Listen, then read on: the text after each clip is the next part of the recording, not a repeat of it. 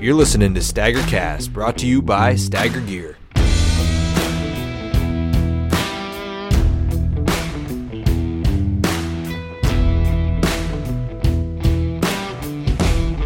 All right, welcome back to another episode of STAGR Shorts. It's a little different this week. It's just me and a guest here on tonight. Greg's sitting this one out, but sitting down tonight was Shawn Lambert. He's a friend of mine. We met, 3 years ago probably? Yep, probably. Through work, and then we seem to talk deer hunting every time you stop in the office. So I figure it's a good opportunity to sit down with you, and you've had a good season this past year and the past few years.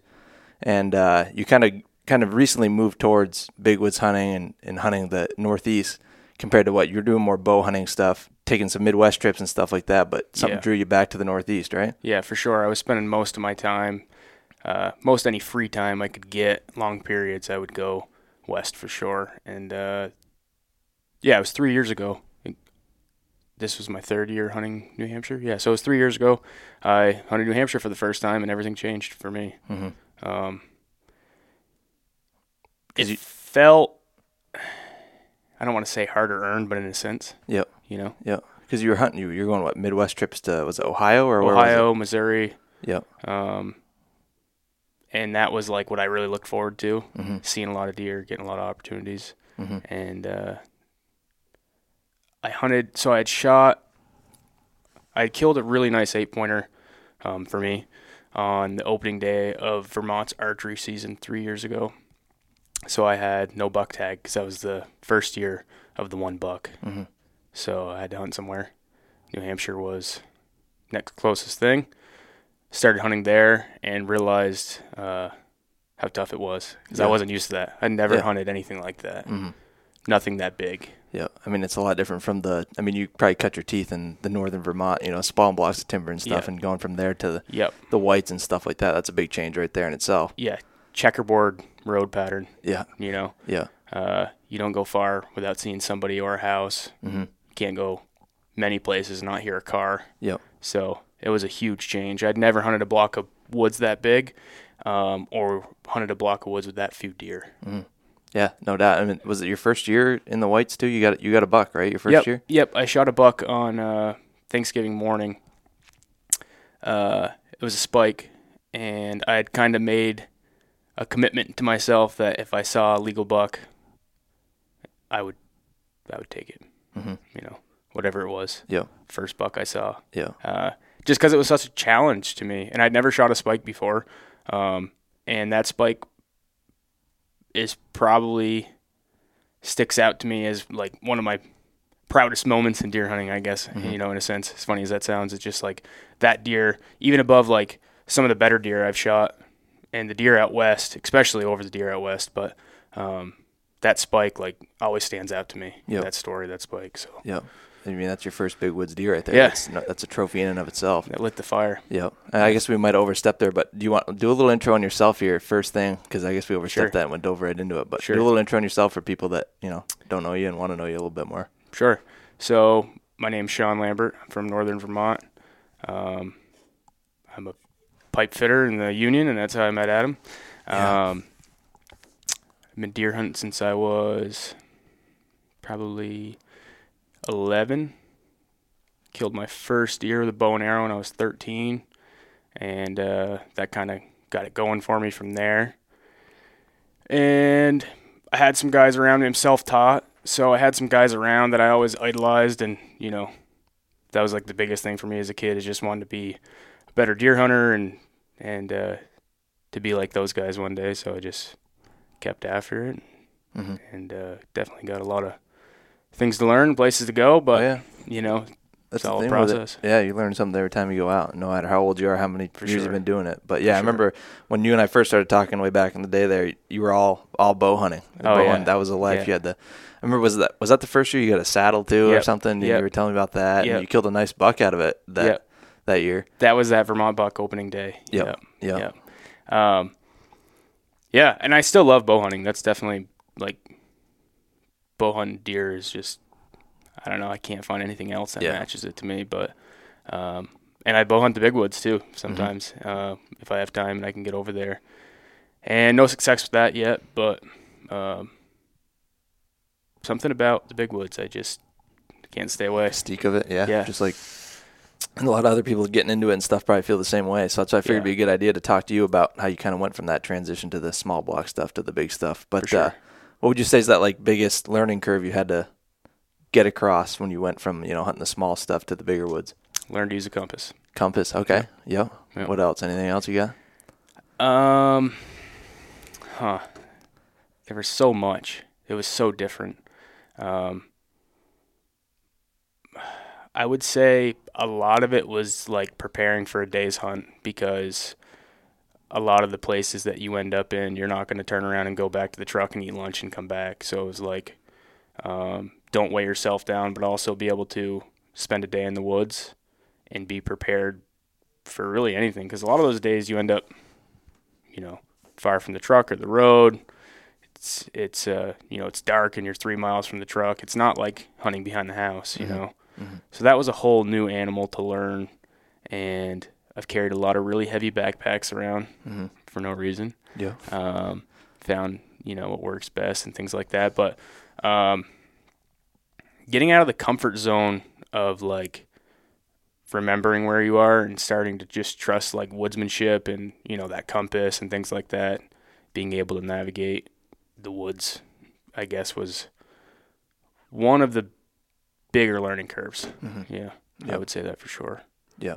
Yeah, because, you go from, hunting with small blocks and stuff, and you're targeting bedding areas and feed and stuff, versus you're going out in the big woods with no, experience trying to figure out how deer actually set up, because it's way different. There's no rhyme or reason. The bedding areas aren't nothing like it is in the small stuff, and that's a lot to learn right there. But you've been putting your time in heavy. You go just about over there every weekend, right? Yeah, I'm there a lot. My girlfriend's family lives in central New Hampshire, so I spend a lot of time there anyway. Mm-hmm. But I spend a lot of time just driving there at 3 a.m. on a Saturday morning, scouting for the day or running cameras or shed hunting, and turning around and driving 2 hours home, 2.5 hours home. And I have been that way since I found the place, since I got introduced to the big woods. Is I just can't stay away from it, to be honest. It's just, I think the biggest thing for me is that it's so new and so challenging to me because it is so new and I haven't had a lot of experience with it, that I just want to learn more about it and get better, right? So I just keep doing all I can, putting in what I can to try to do that. Yep. Because there's a lot of guys that say, in the big woods, you get one opportunity a year. If you get one opportunity a year, it might be the only one. And I kind of thought it was bullshit at first, and then started hunting it and realized that they're onto something. Yeah, there's not a lot of deer out there. No. Yeah. Huh. Yeah, that's interesting for sure. In your first couple of years there of scouting and shed hunting and stuff, you found some good sheds right off, didn't you? Well, I found one shed my first year. Which kind of leads to a chronicle of chasing that deer, right? You want to go through that whole story from the beginning to where you are at with it now? Because you're still chasing that deer, right? Yeah, I think he's alive. Yep. I'm pretty sure. Well, the first year I found a spike shed. That was it. Yep. And it was, I'd gone into this spot a couple of different times, and I was sure I was going to find a dandy rack laying there, and I never did. But I found a spike shed, and that was my first shed I ever found. And it was sticking up out of some oak leaves that had been rototilled by some turkeys, and I think it was the year before shed that had been all chewed up. And it was just the pedicle sticking up. So that was the first one. And then the second one I found, so then I've got, this buck that Adam's talking about, I've got what I believe to be a 2021 right side drop and a 2022 left side drop. And I had never gotten a picture of this deer that I know of. If I did, it was blurry. And so I was running all these cameras, and not all these cameras, I had 3 in there, and trying to find him, trying to just get a picture, just put a face to it, And finally got my first pictures of him this year. I think he's just wintering there is what's happening. And I got a picture of him, and he had one antler. His left side is broke off clean. He's just got the, probably an inch of main beam. Yep. And he was around for about 2 weeks, and he disappeared again. So I'm not sure where he went, but that was a big shed too. That it is a big shed. What one was? So you had the right side was the older one, or was the left side the other one? Did you just say? I think I can't remember how that goes. I think the right side, I might even set it backwards, to be honest with you. The right side is the older one, the left side is the 2022. And you could see like the difference in the growth. I remember when you had them in the office there and you had them side by side, you could see same exact shape, but just put the mass, a little bit more mass on, a little bit longer main beam and tines and everything, which was pretty cool. Were they in the same area? Like, elevation wise, they were very close, about a mile apart. Yep. Same type of habitat and stuff though. Yep.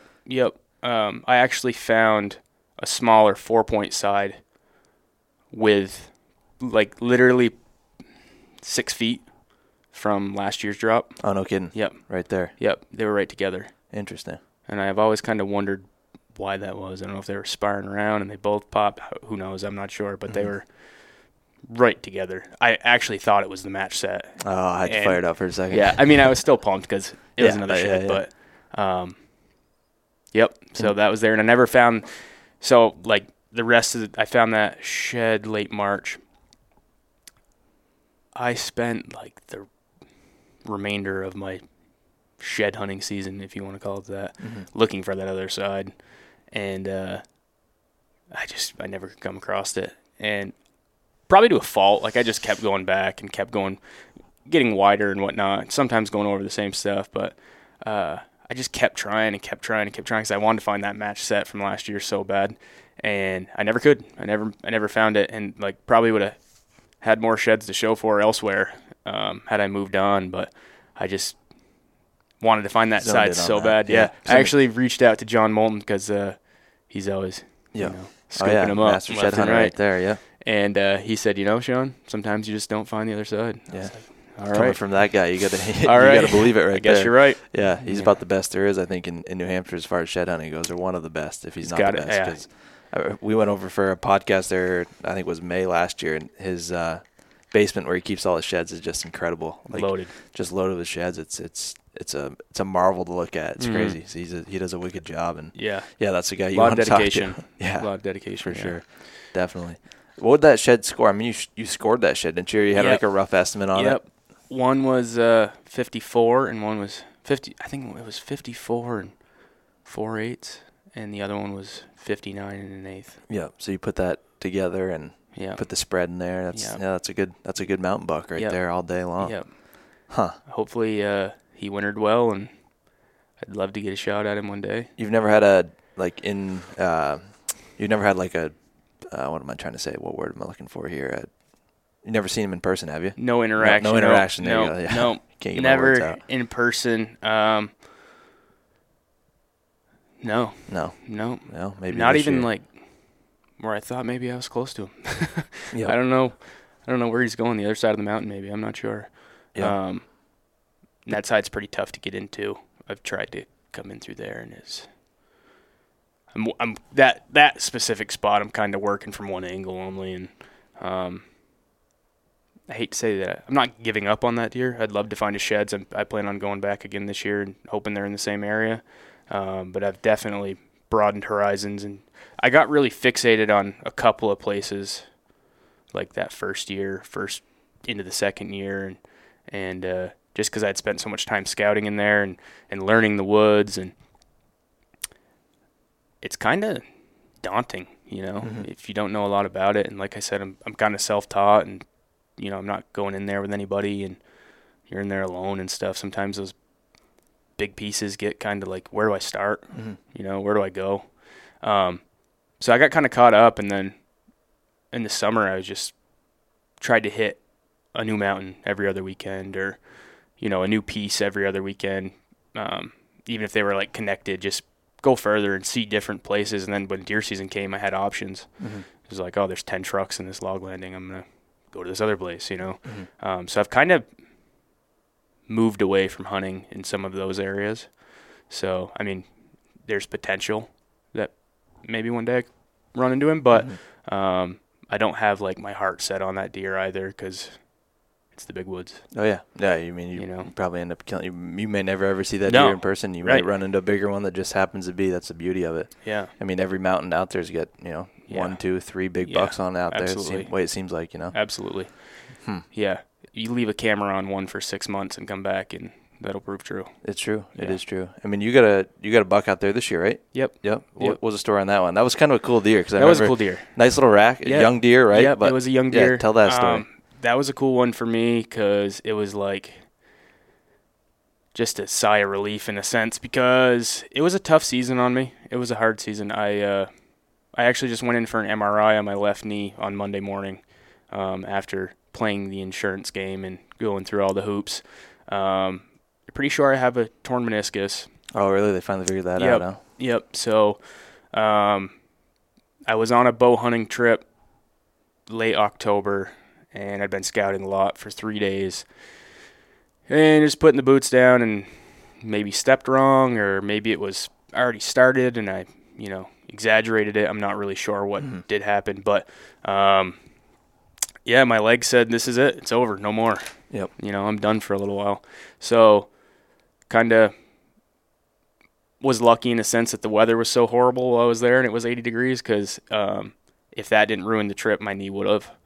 So I got through it with a knee brace and peg legging around, and it was pretty tough. But the hardest part about that while I was there was thinking about how, rifle season in New Hampshire was right around the corner, and need your legs for that. And I got a bum leg, right? Yeah. So that beat on me pretty bad. So I just played it safe and rested my leg as much as I could in the next couple weeks. And I've got a little tracking dog, and he's not little, I guess. He's young. Yeah. But I didn't track with him at all because I was so worried about re-injuring that leg, and it was feeling all right, but I knew something was wrong. It was just masked for the time being. Yeah. So I got back to New Hampshire, I got back to the Whites, and I think it was I had a camera that I wanted to go get in this area I hadn't seen since June. And here we are, November. It was the day before Thanksgiving. I say it was later in the month. Yeah. Because I'd hunted at home. I hate to leave home when I got a buck tag in my pocket, so I had shot a nice 8-pointer on I don't remember the date now. 2 days before that, so it was 4 days before Thanksgiving, I guess. Yep. So I went over to the Whites and started in. And I'd gained about 1,000 feet in elevation, and I'd only been in the woods a few hours, and just still hunting my way up to that camera, and my leg went right back to what it was 3 weeks prior. So I thought pretty well that was my season, because those mountains can be a humbling place when you're alone and hurt. And, and that's not where you want to be if you're alone and hurt. Not at all. So luckily it was downhill to get back to the truck, and the next day was Thanksgiving. I knew I wasn't going to hunt all day anyway, so I just took the whole day off and rested the leg. I had a knee brace that I'd been wearing, so I pulled that back out, and I was beating myself up. Yeah. I was bummed. I bet. Yeah. I'm not going to lie. I was whining a bit. Yeah. So Thanksgiving morning came, and I thought, well, I'll just go out for a quick hunt, just a short walk this morning. I don't have all day anyway. And alarm goes off at 4 a.m., kick the blankets off, stand up, and realize that leg is going nowhere today. Old peg leg right out. That was it. Yep. It was not bringing me anywhere. Yeah. So I got back in bed and licked the wounds the rest of the day, and I woke up the next morning, and somehow, some way, my leg didn't feel terribly bad. So I threw that brace on and hit the woods, and I think that I'd had a better hunt that day being lame than I had probably ever had in the big woods, and I contribute a lot of that to just slowing down. I get so amped up that I just move too fast. You got to see what's over the next hill. So I had seen like 4 doe that day, just working around a couple of old cuts, and I was walking right up on them, and none of them had a buck with them, but I was like, well, I got to hunt at least. I'm able to move. It's not so bad, keep after it. So I was going to go back in there the next day. There's 4 does hanging around there. That was my plan. And I'd seen a couple of good tracks in there that day, and when I got there that morning, there was 4 pickups in that landing. So I went like 6 miles up the road to a place I'd scouted twice during the summer, and got out of the truck, headed in, just, poking as slow as my leg would, or as quick as my leg would let me to get up into the woods. And once I got up in there, I got up around this old cut that I had scouted the top of.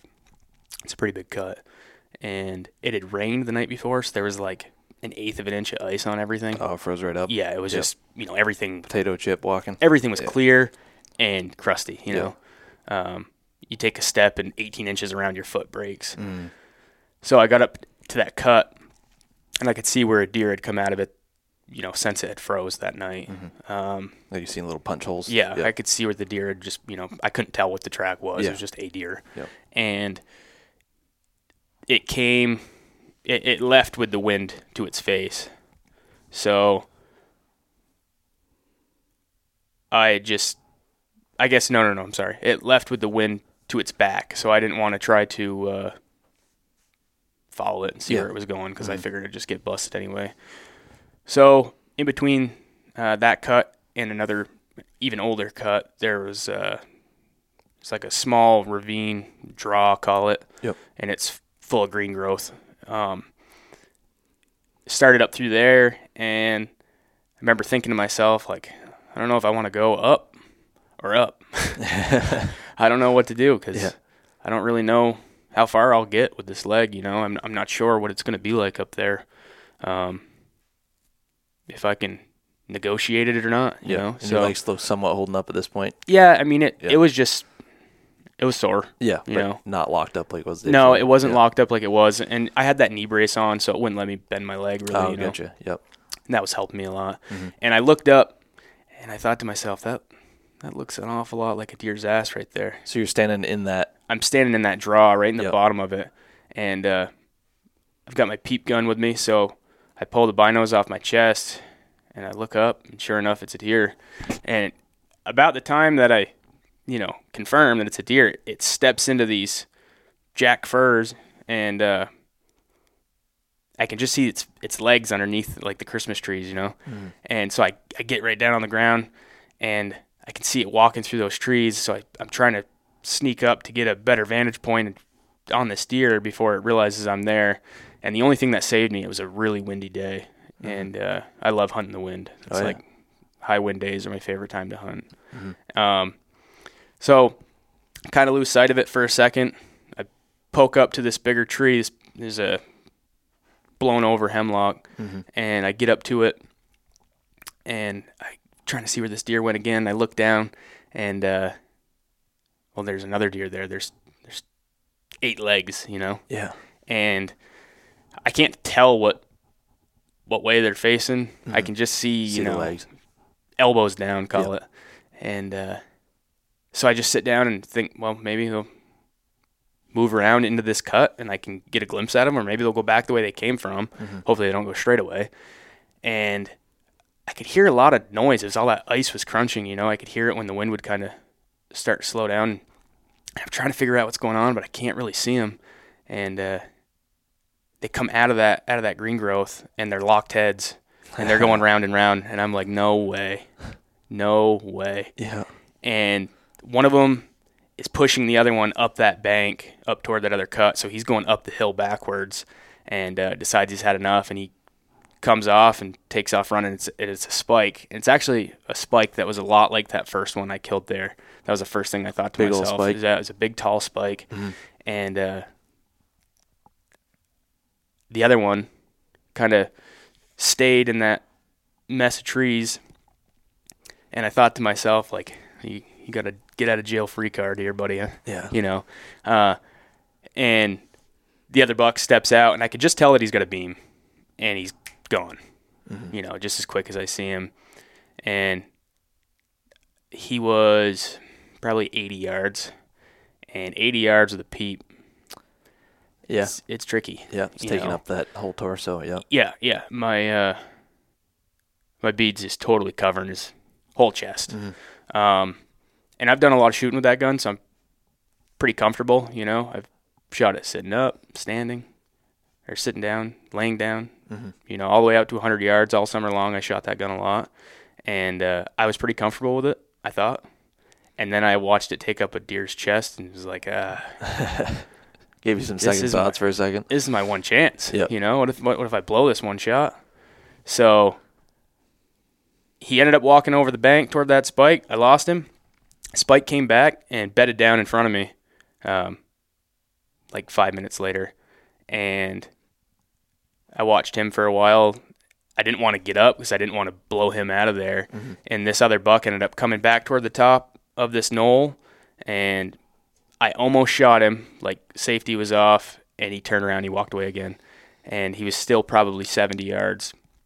So I was just trying to wait it out. You know, I knew that he was in hot water and didn't know it. And I knew that this was likely my only opportunity I'd get this year, or, you know, at the moment. So I just said, whatever, I'll wait it out until I'm either too cold to sit any longer or he'll come back, you know, whatever happens. And he ended up coming back, and he bedded probably about 30 yards to the right of that spike and just a little higher up the bank. And once again, I was about to shoot, and he laid right back. Right when I was about to shoot, he laid down, I guess is how that happened. Gotcha. So I waited him out for a while, and I tried grunting at him, tried bleeding at him. I was trying to get him to stand up without being spooked. And I still had never really gotten a full look at this deer of what he had. I knew he had a beam that, you know, came out around the ear on one side. So when he laid down to where I could see, like, just his right shoulder, and I could see the back of his ear kept moving. So I was watching him with the binoculars, and every once in a while I'd see his head turn. I could see he had 3 points on the top on one side, but that was literally all I could see of this deer. I had no idea what he was. So I just, you know, I started getting pretty chilly, and I said, well, it's now or never. And I shot, and the buck didn't move. Didn't even flinch. The spike gets up, and he takes off like he was just slapped in the ass. But the one you were shooting at didn't move. No. Yep. And I thought I rolled him right over at his bed, and then all of a sudden his back legs kind of stood up straight like he was stretching, so I jacked another shell in and shot again. And he came running by me. When he ran by me, I could see that he was leaking pretty good. Yep. So I threw another one down there, and I think that one ended up missing him. Put a new magazine in the gun, went down over the bank, and I could see him bedded, and he was still alive, and I was trying to get around some brush, but it was so crunchy that he kept getting up and moving. So I ended up getting down in the brook, walking down the edge of the brook, popping up, saw him, finished him off right there. First bullet hit that shoulder, and it was like it was right above the lungs, just below the spine, and it came out right in front of his offside hip. This is the first shot that you didn't even get up out of the bed for. Didn't even get up. Really? It went right through the top of that shoulder blade. No kidding. Yep, it actually the bullet went through the fat on the inner loins. Really? Yep. Interesting. Second shot, he was standing up, so he was kind of like had turned toward me. He was more straight toward me. That bullet, if you look at the picture of that deer, you can see the jet trail of that bullet all the way down his whole side. Oh, It went right down. It starts at his shoulder, goes right down his whole rib cage, and goes into the back leg. Ended up breaking his femur and ruining that whole side of meat. But and then the third shot that I hit him with when he was bedded that was it. Yep. But yeah, so that one was just like, got up to this deer, and it ended up being an 8-pointer, and I'm 99% sure it was a 1.5-year-old buck. Yeah. Which was the strangest thing. Yeah, you don't see that too often. No, I walked up to this thing, and I was like, where's the rest of him? Yeah. You know? And it was just like such a sigh of relief, you know? It was just like, thank you, buddy. Yeah, right? Thank God, you know? You probably never expected that in a million years, though. No. It just happened to walk up on two fighting, but that's the way it is. It happens when you least expect it. That's why you got to keep going. Yeah, for sure. Huh. What did he end up weighing? What was it? 97 pounds. 97 pounds. Yep. He was. You could just tell by the pictures. He's a super young deer with just crazy genetics. And But yeah, you're shooting that all day. You know. Like I said too. At that point, I never really got a good glimpse of everything he had. You know what I mean? It was a piece of his body, or his neck and head, and it was never. Which I would have shot him anyway. Oh yeah. You know what I mean? Yeah. Not to discredit that deer at all. He had a nice come right up, nice tall rack. Yeah, he had a nice rack. Yeah, nice absolutely. 8-point rack. I've shot older deer with less antlers. Yeah. But I was pumped, just like the deer don't know and they don't care. Yeah. They don't know what your day's like.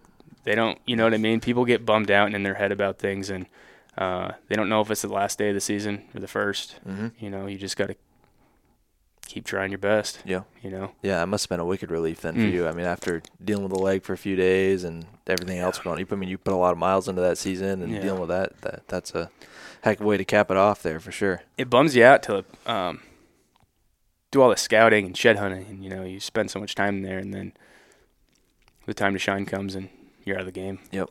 Yeah. It's a bummer. Throws your curveball right there. For Takes sure. the wind out of the sails. For sure. Huh. Yeah, it was a bummer. It was a bummer, especially after seeing, like, that buck you'd killed, and, you know, you go on social media, everybody's killing deer, and you know what I mean? It's like, fuck. That's a problem with social media, though. It's at the same time, you know, you can go on there and you see all these people killing deer and stuff, but and it kind of it frustrates you sometimes, you know. And you're like, what am I doing wrong? But you know, when the day comes when it's meant for you to get one, you're going to get one, and the cards are going to fall where they fall, and you just got to deal with it.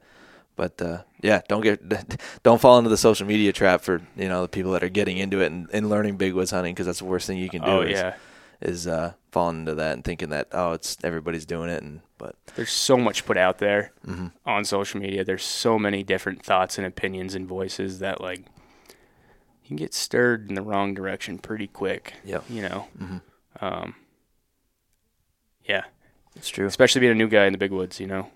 You're seeing it firsthand. Yeah, you know? yeah. There's a lot out there. I'm like, what does that mean? Wait. Why don't I know that? What does that mean? Yeah. You know? Yeah. No, it's different. But there again, like, 1.5-year-old 8-point buck, that deer means a lot more to me than a lot of the deer I've killed. Mm-hmm. Something about that place, you know? Yeah. Something about killing them there. And you're never going to forget that one. That's the old gimpy leg buck right there. Peg-legged him out of the woods myself, too. It took me a while. You had no help dragging him either? No. Well, it was downhill, and everything was covered nice. Everything was covered nice, so he kind of was just sliding around, and he was 97 pounds. So, no, but it was good. It was good. It felt really good, that's for sure. I was pumped. Yeah, that's a good story. Thanks for sharing that with us. Yeah, that was a good one. Well, I guess we're already in deep here on a shorts episode, but you got anything else you want to add to it before we close her out here? I don't know. What do you think? I mean, that was a good story there. That was a long one. Yeah. Good. All right. Well, we'll have to do this again sometime. We'll do another episode with you and just chit-chat and just keep it fun and keep it enjoyable. But we'll see you guys on the next episode coming out. Will be a full-length one, and that will be with the 80K Tracker guys that we just recently recorded. So keep an eye out for that next Tuesday. And we'll see you guys there.